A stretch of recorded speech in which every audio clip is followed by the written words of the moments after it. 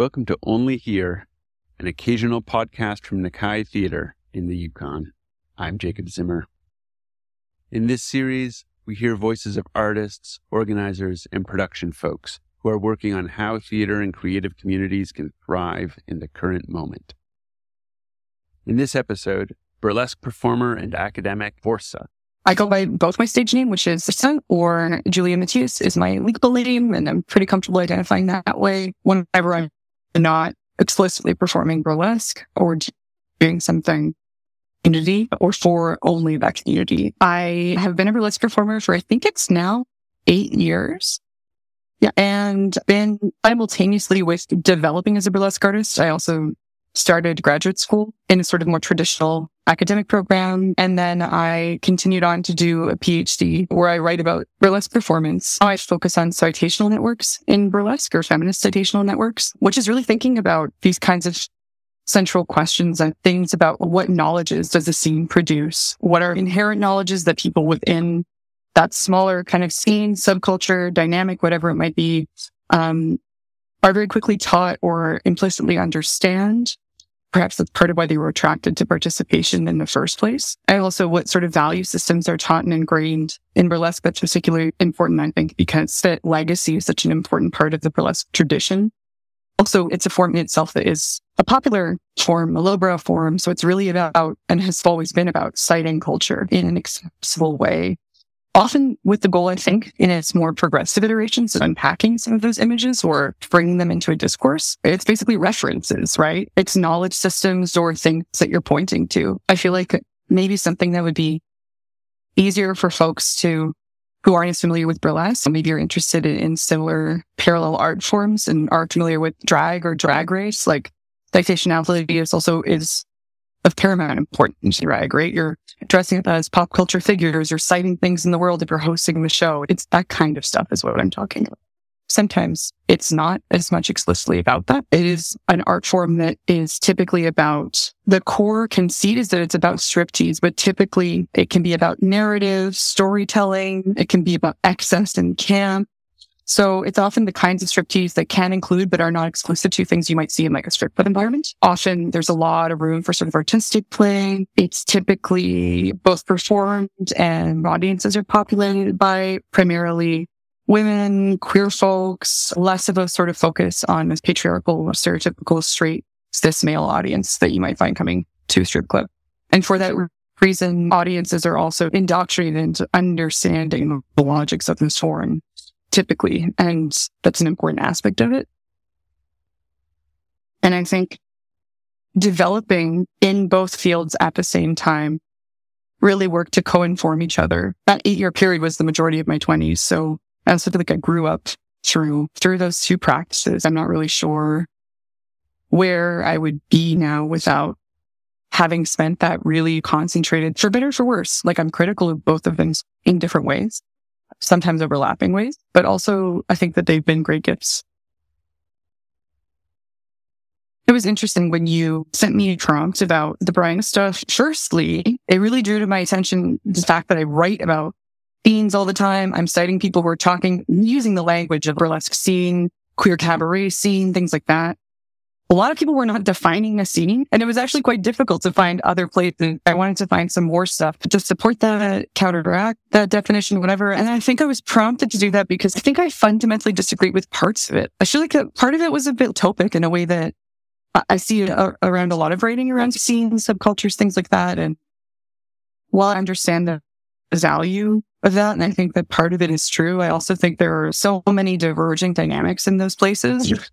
So many kinds of different things happening that one sort of collective mentality, I don't think that often happens. And I think in burlesque, part of it is that there is a lot of attention and debate I found through my research, through my work. I should probably also mention, while I work in the Toronto scene primarily, or I'm based here and I haven't traveled a ton since the first COVID outbreak, I used to tour and do a lot of festivals and have worked in a bunch of cities throughout the States and Canada and a bit in Europe.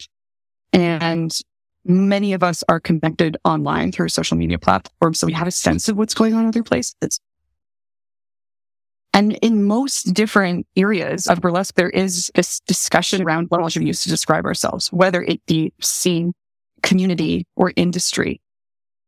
And I think often when the pressures of industry start to become a factor in people's logic, thinking, even ideologies around burlesque, around what a valuable career in burlesque can look like, around career at all in burlesque, it starts to break down and break apart some of the things that he was maybe talking about.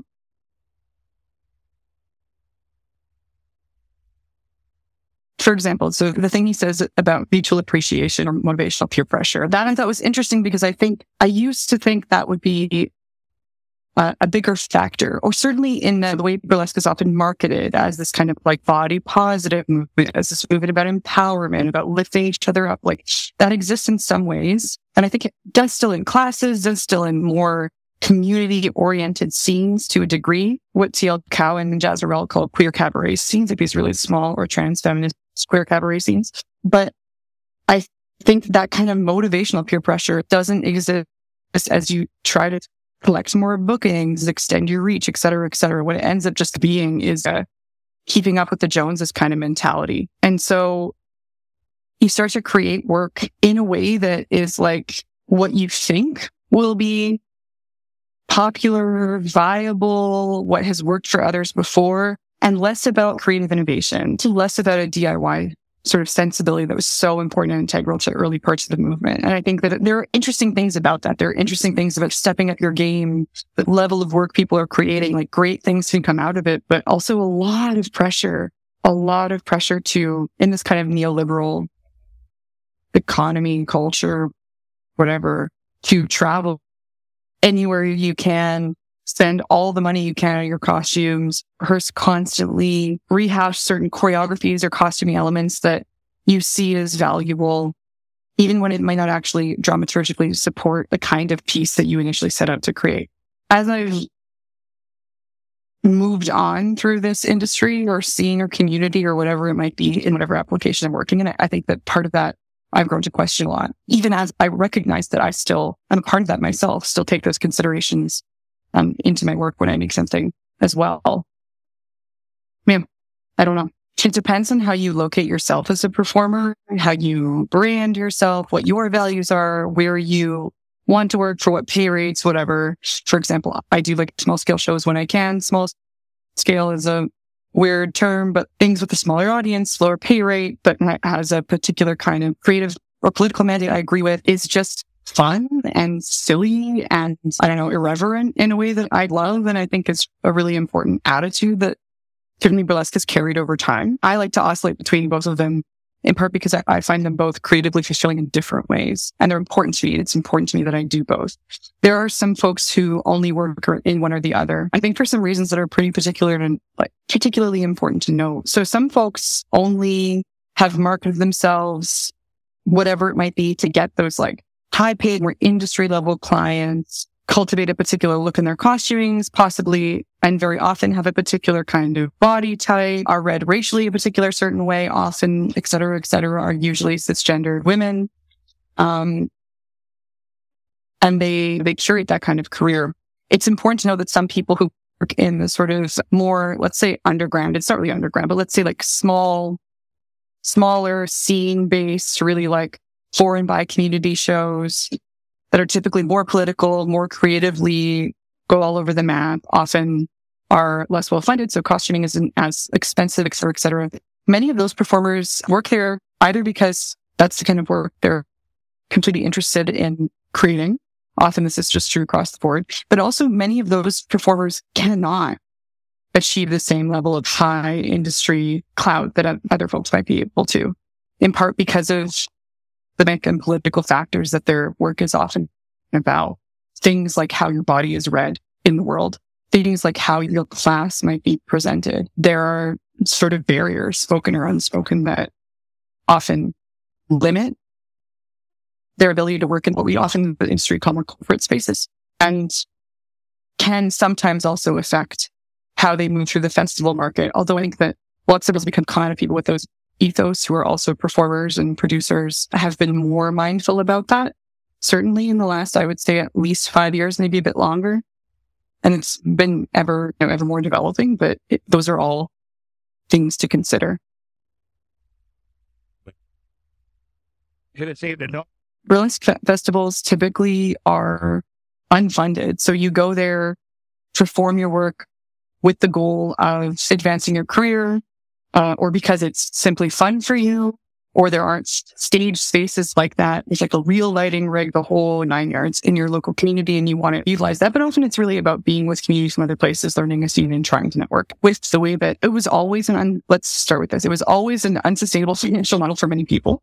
With the sort of economic ravages COVID has had on lots of people, particularly performing artists, people who do gig work, et cetera.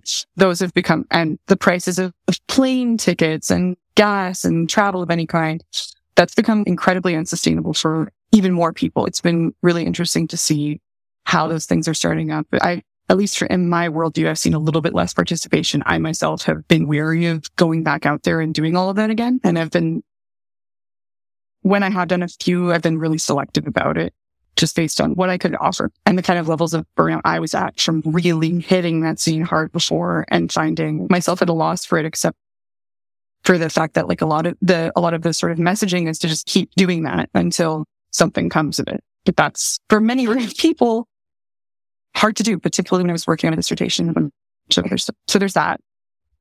Corporate gigs, corporate proper, like a corporation or company is hiring you for like their party or something like that. Right. Or like that kind of thing, private bookings, et cetera, et cetera. Usually this is someone from outside the community who has very little knowledge about the values of burlesque, has maybe seen burlesque aesthetics around somewhere and thinks it might be a nice addition to their party. Sometimes they have to be told that burlesque involves striptease off the top, et cetera, et cetera. Those have ebbed and flowed a lot.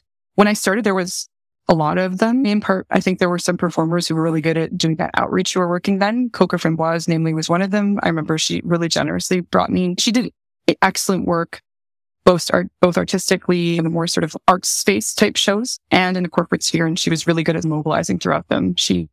Her name is Nicholas Steer. She now does a bunch of really cool bit of installation work and multimedia work. So I saw a lot of that through her. And then it would wax and wane and go down. Nightclubs on King West in Toronto, very like what you might think of as like a nightclub district, would sometimes have burlesque at shows and just want you to dance around to top 40 for 4 minutes. They've ebbed and flowed as well. Recently, there have been more corporate bookings. They come every so often, not all of the time, but for a higher pay rate. And I think those were what I was describing, but they're typically pretty, not all, but like some companies obviously have maybe a more inclusive mandate or something, and they want to book anyone, but often those kind of, prejudices that, let's say, are applied to shows. Those are happening a little bit, at least I've noticed. But in terms of on the scene level, a lot of the really like neo shows that Toronto has been so known for, I think, a really long time, since the beginning of the scene, but in different ways, like the sort of nerdlesque or really like pop culture based shows that community shows, what we'll call a community show is what I call a community show is like by and for the community. So often most people who attend it are also burlesque performers or adjacent in some way. Usually in these shows, acts that are invited you can pretty much do anything you want. So you can have any sort of aesthetic, any kind of narrative or not narrative, whatever. Like sometimes there are themes, but usually they're a little bit more open that way. Or a lot of shows that are for specific marginalized communities. And Fatale is still going pretty strong. Cage Wolf the show for BIPOC audiences, performers and audiences at the Pentstone. Beyond those two, a lot of the other shows that were catered to that really neo part of the neo burlesque scene have stopped happening. In part just because people moved on, producers stopped producing, venues closed. Cherry Cola's was like the weekly burlesque spot in Toronto for many years. And though it's almost closed many times, it finally did eventually throughout COVID lockdowns and the consequences of that. So we lost kind of those spaces where there was a lot of creative experimentation happening. What has come up instead, because a sort of different group of producers have started really making work, are shows that are much more, we call classic burlesque, a glamorous aesthetic. Many of them are performed to live music, which is really exciting. There wasn't much movement like that in Toronto before. It's nice to see. Many of them are really improv based, at least in part. So the idea is that you're coming in and you're riffing with the band. And all that's really exciting and really draws from the history of mid-century burlesque in a really cool way. But it means that there aren't as many spaces to really conceptual numbers in the city. And also different people are being hired because of basically like who the producers like to work with, what their kind of talent base is, who they are already know work a particular kind of way, all those kinds of things that always have played into how burlesque bookings happen. So it's interesting to see how it shifted, as many people have either decided that pursuing burlesque to the degree they were before wasn't the right fit for them, or have been forced to stop, and how those kinds of cards have moved around. Something I think that's been really cool about it, though, is that some of the new shows that are happening have really made such a wonderful job of outreaching to other parts of the art scenes in Toronto, like really thinking about like making relationships with musicians and making relationships with their networks of musicians, thinking about like small venue owners who are starting something up and how to build a really exciting event together. A great example is like the show I've been doing a lot called The Function. It's a live band show. It happens at the renovated El Congo. It's been really fun. There's a house band. They've introduced, the producer through them or through her own networks knows other folks. They're starting a new show at, I think it's called The Black Pearl. There's a great show at Tapestry, which is owned by two Armenian brothers. They do a lot of really interesting sort of music programming. And cocktails and stuff like that. So it's been cool to see that happening. And I think that's something we've wanted for a long time. And I hope that, I guess, like more advanced or extended network of support continues to be fostered, because I think that might be how we all survive and get through this together.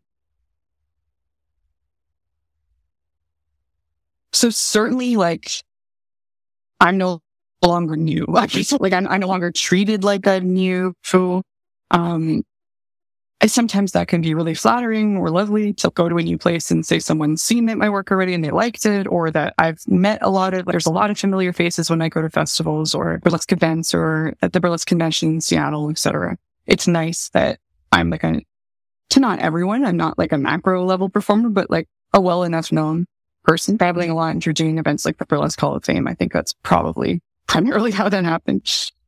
In Toronto, there were a few new people who were starting out. There certainly are, I think, already even a couple generations of newer performers than when I started out. I think I came in at a really interesting and strange kind of tumultuous time. There definitely was like there were like heavy hitters in burlesque who, in Toronto anyway, who were like the dominant producers, who at that time there was still a burlesque, like an established burlesque school that was housed in an actual like building you could go to. So there was a much more clear path for many folks to get into the scene that way. But all of those kind of key players primarily don't produce in the city anymore, or almost never, give or take a few small shows. So other people have come up through different instructors, have come up through different networks. And certainly before COVID, there were different places for some of those folks to perform. There was a really great trans and non-binary cabaret that used to happen at the Gladstone. So some people, like my good friend Moke, was doing some of their first really interesting numbers there. Since COVID, though, or people like Red Tongue Raven is a new performer, and she's, I think, came through maybe the last school that's from School of Burlesque, does some classic other stuff. There were newer performers. Some of those people had said that the first show they saw in Toronto, I was in, so that's cool. It's a cool like thing to be a part of, to be someone's influence in a way. Since COVID, there have not been many new performers, and I think that might be, again, it's like one of the losses that comes with not having many community spaces. There is actually, I should mention, there's one show like that. It's called Bootleggers Burlesque. It's by a producer named Selena Von Hunt. She also produces like a show to Champagne Bar, more of that kind of somewhere between an industry corporate thing, not exactly, but it's fun, but it's a different kind of environment. This show is very much, it's a floor show, but you can do what you want. And I think that she's actually set aside one act per performance for a new performer who's been performing for under 2 years. And there are some who have been really incredible and have been kittening our shows, which is often the way that you learn the ropes, is by you're like the pickup artist who picks up not in the gross way. You pick up the discarded items and you bring them back, and I like a really fun, flirty stagehand. And they've started doing a little bit of work, but I think right now in Toronto, it's very hard to establish yourself. Even I'm finding it hard to find places to do signature numbers. I love working in improv environments. It's my two favorite ways to work are like that, or to spend a lot of time and really develop with whatever resources I have a particular big scale number, usually suitable for a large stage. There are very few places to perform that kind of work here right now. In the last year and a bit where I have done that is in Montreal, because they have a designated burlesque venue. They also have a burlesque school, and some of the performers I've spoken to from there, who I'm sure could speak this better than I could, have talked about also the burlesque school churning out new students every season and what that means for the scene and how they support them. They do have, again, a venue that does burlesque. I think it's 4 or 5 nights a week, so they can support a bit more of that work. But there's also a sense of there being a lot of people coming out at once. And in different phases of my career, that was happening around when I was developing, a few years after, and then once after that. When there's a lot of people instructing in sort of one-on-one format, there tends to be a lot of people who are looking to book stage time, that kind of thing. The lived experience of going through both scenes is actually quite similar, sometimes in a very daunting way, where you're an independent contractor, not exactly, but basically you're constantly trying to establish yourself, improve yourself. Most of that is uncompensated or like vastly undercompensated. There's never a point where you feel like secure, like you've got it and you're going and it's good. There's a lot of competition. There's a lot of kind of trying to accrue accolades. It doesn't have to happen in either. It doesn't have to happen in burlesque. I actually think if you want to work in academia, you're pursued to a degree, but it often does. And that pressure, and they're both scenes, let's say, where you could always be doing more. And that, again, doesn't have to be the mentality you take to them, but is subtly pitched, I think, in a lot of ways, whether or not people realize it. In terms of differences between them or approaches to them, I've always found I've had a difficult time through academia. I'm grateful for it in many ways. I think critically in a way I maybe wouldn't have had I not undergone this process. I think I've gotten to read a lot and meet a lot of people, have a lot of really interesting contexts and experiences, but I've often found it obfuscatious, and not in terms of, the articles are written in obfuscatious language, but rather that there's like this secret knowledge of how to orient your career or move through things that is not clearly or directly presented at any time. And that it's almost like you're walking, but you can't see the forest through the trees. But you'll run into a few people who have their own ideas of it, and it's only a part of the picture. But that's often how I felt through it. And while I think that can exist in burlesque too, I think that it's open and loosey-goosey, and in some ways there is this kind of festival trajectory you can do if you want, or you can do anything else. I think also academia, again, that obfuscatious nature of, at least in my field, which is I primarily performance studies, but even gender studies, things I also engage with, while you're trained to be more rigorous, the picture of what that looks like, I found initially hard to grapple with, especially because you're being presented with that at the same time as you're being presented with really traditional scholarship that had clear format as to what makes a good publication, article, book, etc. So I ended up figuring out in a roundabout way that I wrote best when I wrote more like a creator who was talking about their friends than I did like what I thought an academic had to sound like. It was really hard for me to figure that out. Maybe it shouldn't have been, but often I felt like I'm just like trying to figure out what I'm doing. And I've come to really great places. I have grown a lot, but I sometimes wish that there was just a different mode of instruction that wasn't so isolating, that wasn't like interspersed conversation with vast amount of empty alone time to work in between. I think like I'm writing my dissertation now, finally finishing with theory. It's because I'm having weekly meetings with my supervisor, and also started seeking help for ADHD. But part of that is interesting too. Like I feel like so many artists have that. It's everyone I know does, I think. But I've always thought, especially in burlesque, lots and lots of folks are neurodivergent. And I think that's also a key thing I'd want to talk about between the two scenes, because it really does encourage you to do things any way that makes sense to you to create the final product. So there's no sense of, what's the word I'm looking for? Virtuosity in the same way there might be in ballet or music or whatever, like whatever it really is in its own way an amateur art form. not to say that people aren't highly trained or maybe actually professionals in other elements of performing arts that they bring in, but that you starting in this field can go any way you want and you do not need to be an expert. There is no way to be an expert going into it. And so, like, for me as a person who now identifies as neurodivergent and really struggled with the choreography in the traditional ways it was taught, learning even like taking direction, particularly if it would move too fast or if it would not make sense to me, but knew that I was really good at making that kind of work in a devised setting when I had equal say, or that if I was given more time that I could produce the product that was required of me, even excel at it sometimes. This is a working format that works really well for me because it allows me to work the way I work and also trust my instincts in a way that was sometimes hard to explain to other people. And that is a skill that I've had some difficulty transferring over to the academy, for sure. I think one of the core and most important things that is undermined too in the burlesque scene, but I think maybe is happening more there or can happen in a way that doesn't in academia. Both of them can sometimes overemphasize this idea of like individualized genius. This idea that like to be a valuable performer or scholar, you are publishing a lot all the time. They are sole publications. I don't agree with this, but there's sometimes talk in burlesque or talk about folks who have their acts choreographed for them, who aren't doing it themselves, who are using this and that or buying that. Or there's sometimes guilt about over-relying on outside observers in your process, not being able to do it on your own.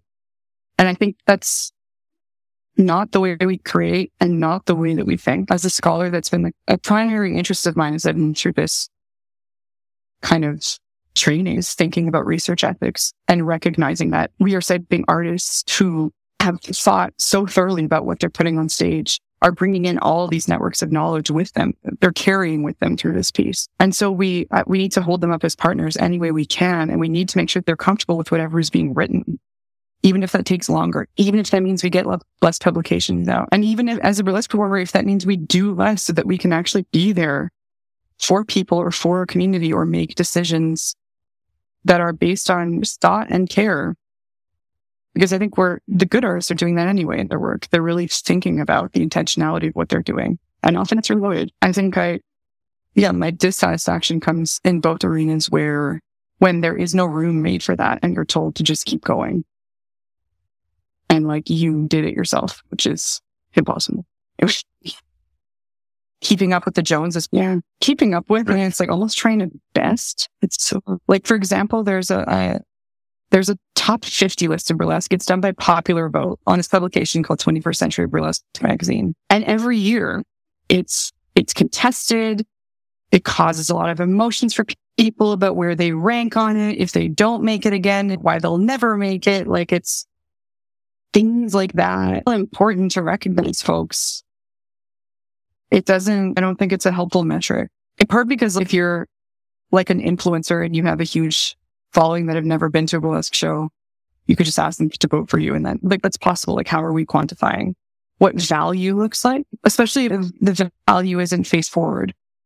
I think that's really important too. I think the only thing I would add is, I was reading something in prep for this and I thought this idea was really beautiful. It's from an author called T.L. Cowan. She's on the committee. She writes about queer cabaret a lot and works with her partner, Jasmine Rolls, often. And in this article, I think it's partially collectively written.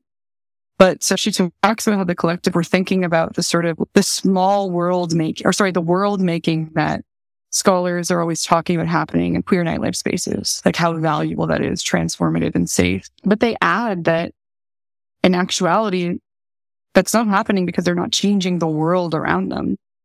What they're making in those moments is a kind of small world. So it's a small world making exercise. It's a little place. And I wonder if in burlesque and these kinds of shows I've described, there are little places, particular shows where we're seeing particular kinds of people with particular kinds of commitments and certain types of work on stage. That might be a great framework to think about sort of scene culture moving forward. Where is the small world and when is it not that small? Thanks very much for listening. You can find out more at nikaitheater.com/podcast. where there's links and transcriptions.